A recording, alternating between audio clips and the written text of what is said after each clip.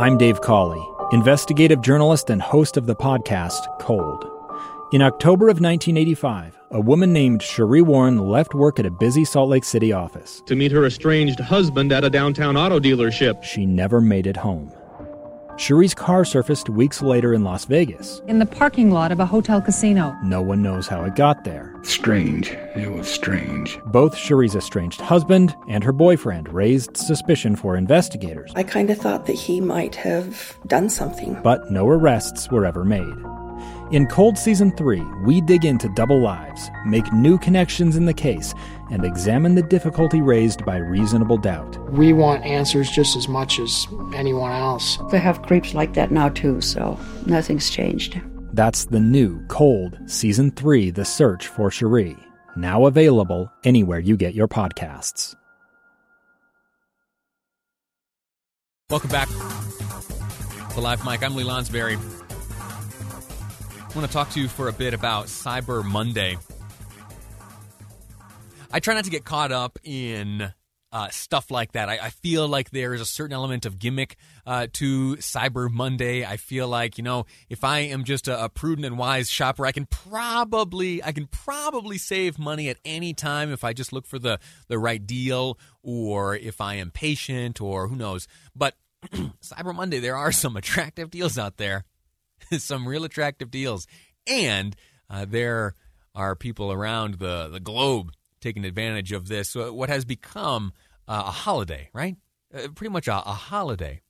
Since, if you go back in time, it's been going on since about 2006 that the phrase Cyber Monday has really come into vogue, and there's been a good measure of online spending. The estimation this year is that $12.7 billion will be spent online today. $12.7 billion will be transacted today. Not this week, not this holiday season, today. 2006, that number was $610 million. And it slowly crept up, not eclipsing $1 billion until 2010, just 10 years ago. $1.02 billion spent that year. And it slowly but surely crept up a bit from there, and multiple billions coming in 2014, and as I mentioned, it's only grown from there. But this year, this one's different. $12.7 billion. Have you done any Black Monday shopping yet? I haven't personally, but last night, as my wife and I were winding down, calling it a day, she had her phone up and she said, "Hey, what do you think about this deal?" And it was when she showed me what she was shopping for that I realized, oh my gosh, I am no longer a young man. I am no longer I am a grown man and a father now. I'll tell you what she bought in just a minute. I remember when I was single, not a father, before I met my wife, when I was just me buying for me. Didn't have a household really to worry about. It was just whatever apartment I found myself in for that lease term. Yeah, I was spending Cyber Monday money on like electronics and workout equipment and fun things for me. Well, last night that was a little bit different. Little baby Piper, who learned to walk on Thanksgiving Day, took 18 inaugural steps and has been walking around ever since. She likes the baby food that's in the bags. You twist the top off. There's a little plastic opening, and she sucks the food out of there. Well, she really, really likes that. And, I really, really like when she is fed and calm.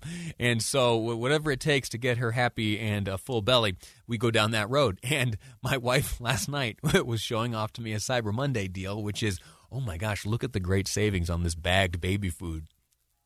And it was in the midst of the excitement, the genuine excitement that I was feeling, that I realized, oh my gosh, Lee, you are living in a different stage of life now. You have transitioned. Anyway, Black Friday. Did you go out? Did you go? Did you battle crowds with your masks? How'd you feel? Did you come across any deals? 57500 is the Utah Community Credit Union text line. If you have some sort of Black Friday story preceding Cyber Monday today. Black Friday traffic dropped significantly. This is from an organization that counts this type of thing. In-store Black Friday traffic dropped pretty significantly, and that what am I saying? It certainly explains why today, Cyber Monday, is likely to be record-setting numbers of dollars spent, 12.7 billion of them to be specific. But let me ask you this. By how much do you think in-store Black Friday traffic dropped this past Friday, day after Thanksgiving? I can remember when I was younger going to Walmart and digging through the movie bin. That was a thing my mom and sisters and I used to like to do on Black Friday, is find some good deals on movies. We'd dig through the $5 bin, which was usually slashed on Black Friday. Not doing that anymore, and certainly not doing that this year. And so what do you think? Yeah, the in-store foot traffic in brick-and-mortar retail stores this Black Friday dropped by 52.1%. 52.1%. Now, check this out. Adobe Analytics, they looked at all of the transactions that took place and showed that on Black Friday, not Cyber Monday, not today, but last week, Black Friday, consumers spent $9 billion online. That was a 22% increase over the nearly $7.5 billion spent a year ago, last year, 2019. Fascinating stuff. Adobe, which measures sales of 80 of the top 100 U.S. online retailers, said it's the second largest online spending day in U.S. history, coming only behind Cyber Monday 2019. And again, that's their record, likely to be broken today. Shoppers, they aren't just purchasing new consoles, smartphones, or televisions. Black Friday purchases, this according to a statement provided to USA Today by Adobe, traditional Black Friday purchases are sharing online shopping cart space this year in unorthodox Black Friday purchases such as, and this is where I come in, groceries and clothes. Yeah, groceries and clothes. Groceries end up being a big driver of online sale amounts. That would previously have been purchased in store. So you can put my name on that list. Among the most popular items were Lego sets, Barbie toys, kids' scooters, HP laptops, and Apple Watches. That, again, according to Adobe. Now, looking at the numbers of Cyber Monday, before I go to break, I want you to hear from a woman named Sarah Skirball. She, with Retail Me Not, talks about today and how big she predicts it to be. Cyber Week, Cyber Monday in particular, is poised to be bigger than any shopping holiday this year alone. In fact, that's great news for consumers, though, because there are going to be more deals and more incentives to get out there and shop. Plus, the sales are going to last longer. So you might remember we saw Black Friday discounts as early as October. This year, I predict that we're going to see those deep discounts lasting well into December. I was struck by a realization earlier today that what this cyber shopping means is kind of a double whammy for small businesses who don't necessarily have a robust online presence, who may not be selling in Amazon, or who may not be selling at the big retailers that you find yourself drawn to because of their marketing efforts, right? If there's a flyer in front of you, if there are pop-up ads in your email or in your social media, those ads are effective.